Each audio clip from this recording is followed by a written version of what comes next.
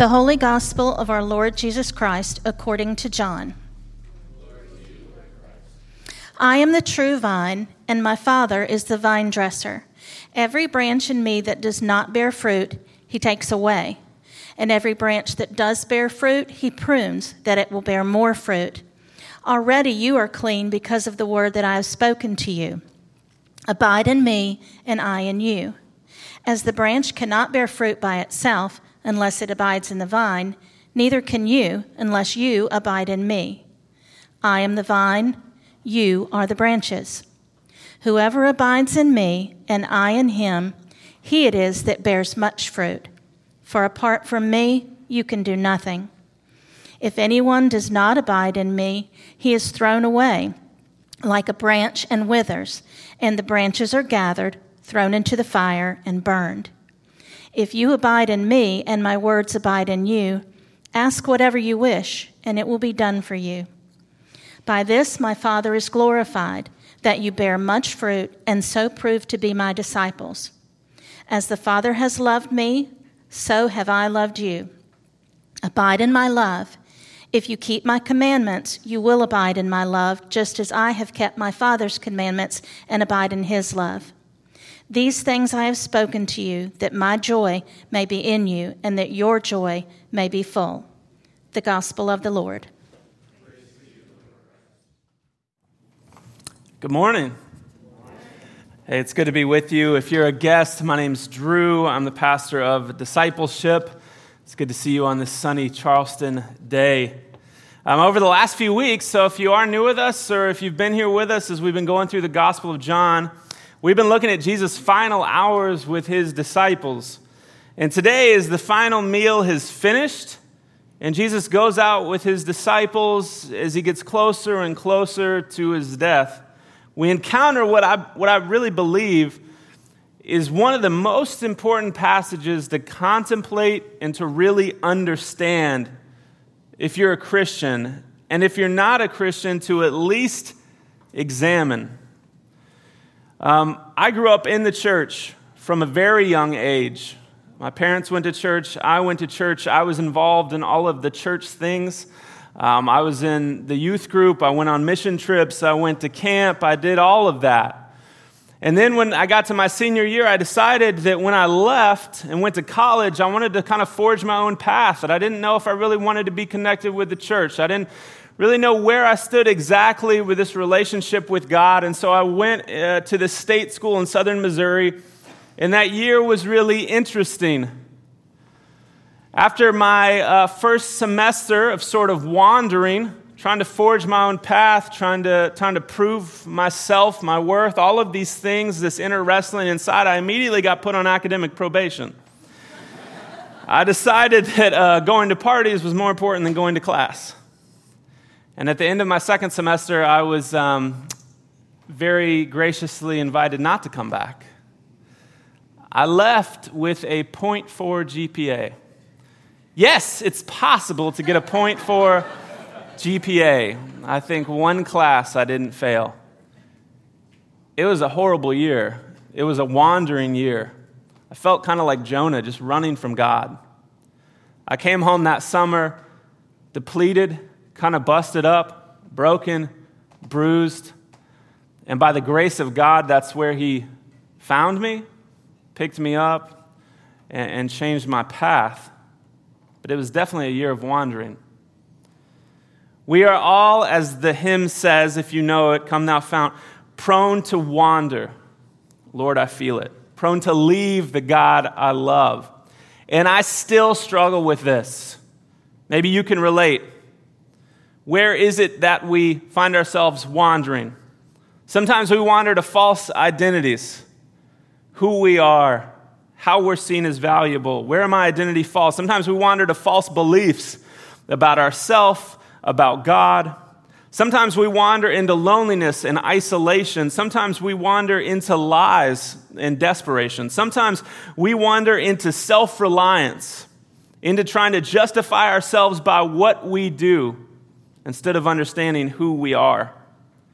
Sometimes we wander into believing the accomplishments that we have give us value, Sometimes we wander into sin, believing the lie that it will satisfy our heart's desire. You can probably relate with this. I think we probably all can. The comfort here is that Jesus is very aware of this condition within us. And in John 15, he graciously shows his disciples the alternative to a life filled with wandering, a better way. And just as it's true for them, it's true for you and I as we sit here this morning, 2021 in Charleston, South Carolina, or if you're joining us online, wherever you might be. So I want to give us half of the big idea for today to start, and we'll jump into this. The Christian life is not about a point of contact with Jesus. Let me pray for us, and then we'll dive into this passage, and we'll see what God has for us. God, thank you for your love. Thank you for your grace. Thank you that you come after the wandering soul, the wandering heart. Would you speak to us now in this passage for our good, for your glory? We pray these things, Jesus, in your name. Amen. All right, I want to say up front, in my past, this passage was more scary to me than encouraging because it has some really heavy things in it. But what I've come to realize is that it should be the complete opposite. It should be incredibly encouraging and incredibly freeing, and I think we'll see that this morning. So just a brief overview here. After Jesus ate with the disciples, they got up, they left the room, they started to head toward the Garden of Gethsemane, and along the way, they would have walked alongside the Mount of Olives and the vineyards of Olivet. And so as they do, it seems that they stopped along the way, and what we see is that Jesus uses this natural picture of a vine and the branches to teach this powerful truth. Here's what verse 1 says. I am the true vine, Jesus speaking, and the Father is the vine dresser. Now to understand this, you have to know that the imagery of the vine here is not new imagery. It goes all the way back into the Old Testament. Jesus is grabbing imagery that we see, for example, in Psalm 80, and we also see it in Isaiah, and we see it in other places where the psalmist talks about God's relationship with the nation of Israel, with his people. It says, you brought a vine out of Egypt. You drove out the nations and planted it. You cleared the ground for it. It took deep root and filled the land. The disciples would have understood this imagery that Israel, they failed and they rebelled time and time again. They needed a Savior. They needed a true, perfect vine. And Jesus is making it very clear here to his disciples and to us that that's exactly what I am. That's what I've come to be for you. The true vine, bringing salvation, sent from the vine dresser, the Father. And then this is where we come in.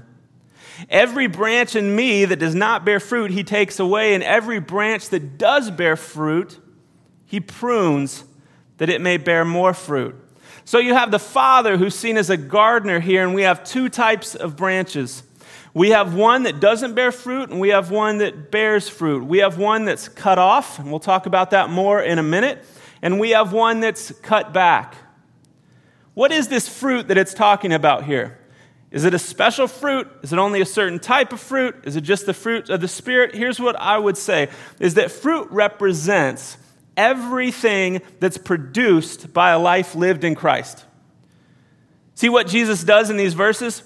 In verse 10, he'll point us to obeying the commands. In verse 11, he speaks to having joy. In verse 12, he talks of loving one another. Even next week, in verse 16, he tells us to be a witness to the world around us. We could list other fruit like the fruit of the Spirit, peace, patience, kindness, gentleness. We could speak about the marks of a Christian, a forgiving spirit, meekness, humility. We could talk about the fruits of repentance, worship, and a love for God's word. There are all kinds of fruit. We shouldn't limit it to just one. But you'll notice here that it also talks about pruning. So let's talk about that for a minute. Some of you might be going through a season of pruning right now, and it's painful. It's not easy. The reality is pruning can feel like punishment. Pruning can feel like punishment, but I assure you that it's not. Think about the gardener. He's not hacking away at the branches with reckless abandon. God is not hacking away at pieces of your life with reckless abandon. He's using precision. He's thinking about the long-term health of the branches. That he actually wants them to flourish. He doesn't want to kill them. He doesn't want to harm them. He doesn't want to see them just make it through today. He wants to see them flourish. And sometimes that means cutting back and cutting out what might get in the way of that happening. Not to hurt, but what does it say? To make it possible to bear more fruit. When Silas, our son, was very small, he was growing well on just milk. He was growing up. He enjoyed it. He liked it. But in order to keep him growing, we needed to taper off the milk and get him onto solids. And as you can see in this picture, he didn't love it.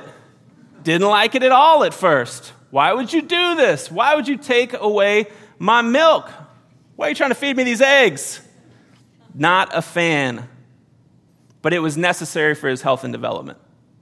And we knew that even at the time he couldn't understand that. We didn't do this to punish him.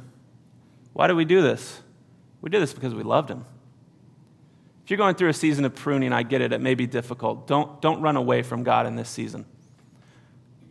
Trust that even in the difficulty, even in the challenge, even though it might be hard, even though there might be tension, that there's love at the heart of it. For your good, for his glory. He makes it clear that there's purpose and there's promise in the pruning, and to reassure us that we're not being punished, and even more than that, of our standing with him, we get verse 3 here. Jesus says, already you are clean because the words that I have spoken to you. Already you are clean. This is so important here. Students, and I'll even include adults here, but you ever tried out for maybe a sports team or you've tried out for a play, something that you actually had to try out for? When the coach or maybe the director of the play actually tells you that you made the team or you got the part, there's incredible relief. Because up until that point, there's sort of tension, maybe even anxiety. It's not as joy-filled. It's, I've got to do this in order to be good and make the team. But when you make that, all of a sudden you can just be. Joy comes flooding in. You're good. What Jesus is essentially saying here is that you're already on the team. More than that, you're in the family because you've believed in my words. You've believed in who I am because you are a branch of my vine. Not because you've earned it, not because you have it all together, not because of your accomplishments, not because you serve at Feed the Need or Hope Repair, even though those are great. It's only because of my grace and my grace alone. So Jesus is, in a sense, saying, let that reality that you're already clean because of who God is, because of where I'm headed, because of what's coming. You believed in me, you've trusted in me, you've drawn close to me. Let that reality be a covering and encouragement for these next words, for what I'm about to say. Verse 4 says, abide in me and I in you. As the branch cannot bear fruit by itself unless it abides in the vine, neither can you unless you abide in me. I am the vine, you're the branches. Whoever abides in me and I in him, he it is that bears much fruit. For apart from me, you can do nothing. Here's the rest of the big idea. The Christian life is not about a point of contact with Jesus. It's about making your home with Jesus. Abide literally means to stay. Just to stay. To remain. To make your home with. To do life with. To spend time with. To draw close to. This picture of a beautiful union with Christ, our Savior. You might hear these words, you can do nothing, and think, man, those are harsh words. Actually, they're incredibly loving and freeing when we understand the essence of this. Because we can have this false view of the Christian life says, now that I've made contact with Christ, now I need to go either get busy trying to bear fruit on my own and to keep that, and I've got to do, go, and we wear ourselves out, and we never know if we measure up, and we constantly feel this anxiety. Or I feel like now that I've made contact, I'm good to go. And so I pull away and I go and I try to do my own thing. I wander into other things. We can treat God sort of like a savings account. That when we feel like we need him, when we feel like we're in trouble, we kind of go to him and we pull out, we withdraw.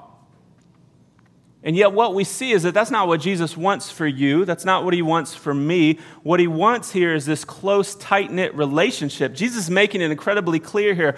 I'm the source that you need more than you know. Every single one of us right now, whatever we brought in with us today, whatever season we're in, you need Jesus more than you know.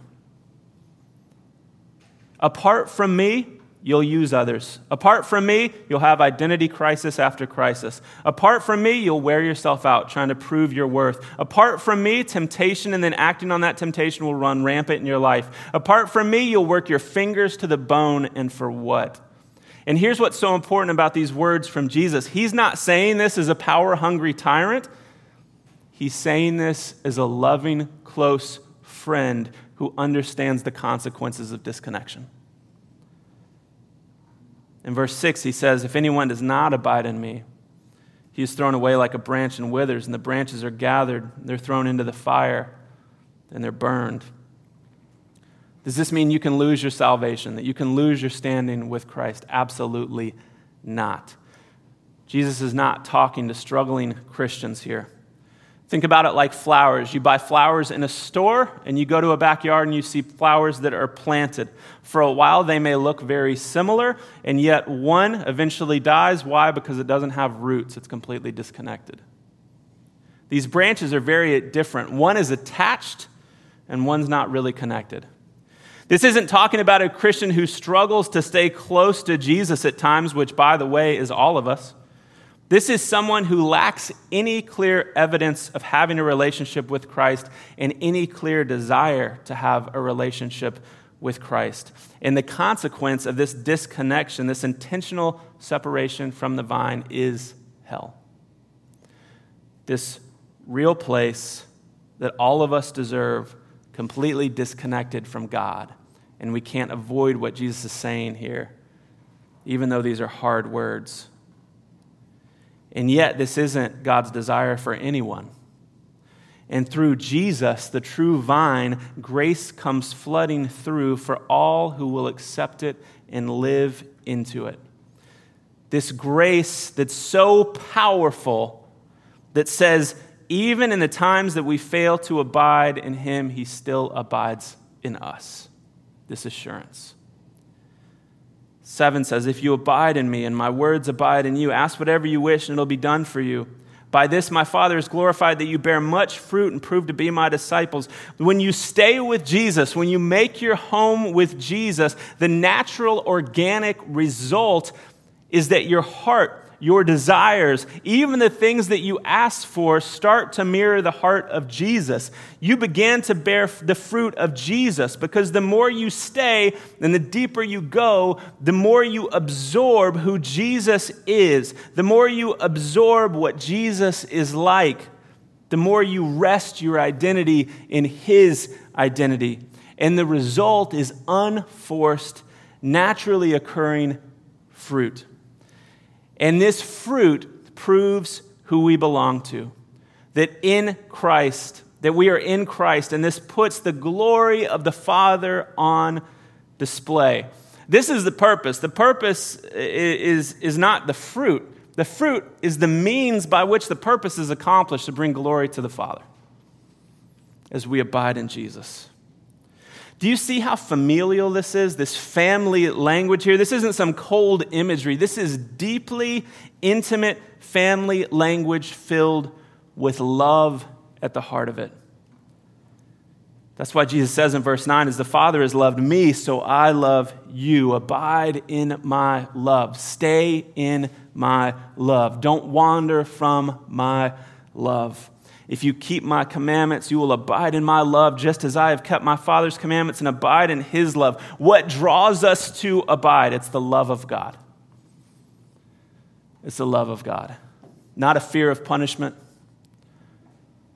Not a fear of rejection. It's the love of God that draws us in.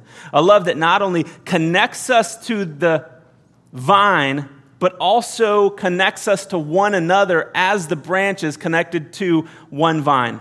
That we don't need to go it alone. That you get the Father, you get the Son, you get the Holy Spirit, and you get a bunch of brothers and sisters, branches, to walk alongside you. This is why I'm such a huge proponent of groups, not just because I'm over it in community, but because it's so critical, because you can't do discipleship without community, without relationship. And so as a branch connected to the vine, we also get to be connected to one another who are walking alongside us, who are encouraging us, who are reminding us that we don't need to go it alone, who are reminding us of the truth of the gospel, who are reminding us how much God loves us. Do you understand how much he loves you? That even when he's talking about commands here, keep my commands, the essence isn't rules but relationship. If you love me, you'll stay with me, you'll trust me, you'll give up whatever stands in the way. You'll make your home with me just as I've stayed with the Father, have trusted the Father, have followed the Father, all the way to the cross, to the point of death. And this is where our wandering souls can find their rest. In the love of Christ found in the cruelty of the cross, where an audacious grace comes flooding through. Let me encourage you. When you wonder if your life has value, the cross says it does. When you wonder if you're loved, the cross says you are. When you wonder what your future holds, the cross reminds you that you're safe in Christ. When you wonder if you're measuring up, the cross reminds us that we don't have to, that Jesus did. When you've fallen and you wonder if your sins have gone too far to get back up, the cross invites you to come back home. When you wonder if it's ever going to get better, the cross reminds you that the worst is behind you and that love will carry you home. The beauty of the gospel, the beauty of what Jesus has done on our behalf, that every wanderer can find their rest in Jesus, the true vine. The Christian life isn't about just doing a bunch of stuff and killing it for Jesus. It's not about self-glory. It's not about our own agenda. It's not having to prove to God that, hey, I'm good enough. Will you please accept me? That's not it at all. It's not about a feeling. In a nutshell, the Christian life is about making your home with Jesus. Being in Christ, resting with him, staying with him. Of all the places you could live in the world, Jesus wants your truest residence to be in the love of God. Why is that? Because of what verse 11 says. These things I have spoken to you, that my joy may be in you and that your joy may be full. It's all joy. He actually wants your life to be fulfilled. He wants you to have joy. He wants to give you something that everyone is searching for. Abiding, this joy. Everyone's searching for it, but it can only be found in one place. This invitation to stop wandering around to different places and things. Instead, stay where you'll never be more loved and you'll never experience greater joy. Have any of you seen the movie Chariots of Fire? 1981. Pretty good movie. Won an Oscar, so pretty decent. Chariots of Fire, if you know this story, there's this scene in it from the movie that really illustrates the contrast between abiding and wandering. In the movie, Harold Abrams, he's this amazing runner. He's a talented 100-meter sprinter. He's talking with a friend, and in a moment of honesty, he says, "And now in 1 hour's time, I'll be out there again. I'll raise my eyes and I'll look down the corridor 4 feet wide with 10 lonely seconds to justify my whole existence." Abrams wins the race, but does he really justify his whole existence? There's no joy for him, not even in winning. In a later scene, sprinter Eric Liddell, follower of Christ, called to be a missionary, is rebuked by his sister for not going to China as a missionary, instead running, as he has pledged. And Liddell responds, "I believe God has made me for a purpose for China. I believe that's where I'm going to go. But he's also made me fast. And when I run, I feel his pleasure. To give that up would be to hold him in contempt. To win is to honor him. When I run, I feel his pleasure compared to that 10 lonely seconds to justify my whole existence." In the movie's climactic scene, you see Liddell is running full throttle, his head back, his eyes closed. There is incredible joy on his face as he feels God's pleasure. And Abrams is watching in the stands with a melancholy face that contrasts Liddell's as he runs. The first is someone wandering, trying to prove and justify that his achievements make his life worth living. His whole sense of self depends on his success, what he does, and even the success isn't really enough. But the second is a picture of someone who is living under the shadow of God's pleasure, experiencing the joy that comes from abiding in him. Psalm 16:11 really just brings this home. You make known to me the path of life. You will fill me with joy in your presence, with eternal pleasures at your right hand. Why do we find ourselves wandering? Because we're looking for a life that will satisfy. And that's exactly what Jesus is offering. So the question today is, will you come to him? Will you stay with him? And maybe what do you need to hand over to him? If you don't have a relationship with Jesus, he's inviting you into it, to come and to stay. So the first step is, will you come to him? To come as you are, broken, maybe confused, maybe wounded, maybe you've been wandering for a long time and you've noticed that joy is missing, that you need a new place to call home. Jesus says, bring your life to me and I'll give you new life. For those of us who have a relationship with Jesus, it's an opportunity for us to really inspect our life and to say, am I staying with him or am I wandering to other things? What do I maybe need to hand over to him? What does he need to prune? What does he need to cut back or take away for my good so that I can experience a life and the joy that he has for me? What lies have I been believing that I need to hand over? What race have I been trying to run on my own and just wearing out time and time again? What expectations have other people put on me that I need to hand over to Jesus and say, I believe that in you I'm good? The Christian life is not about a point of contact with Jesus. It's about making your home with Jesus. And in that home, we get the beauty of unending joy, love, and glory with this amazing family. Jesus, thank you for your word today. Thank you for the hope that you give us. I pray that we would be open and receptive to you. I pray that we would draw close to you, that we would stay with you, that we would find our hope in you. And I pray that we would hand over things that get in the way, that our wandering hearts would find rest in the finished work of the cross. Jesus, I pray this in your name. Amen.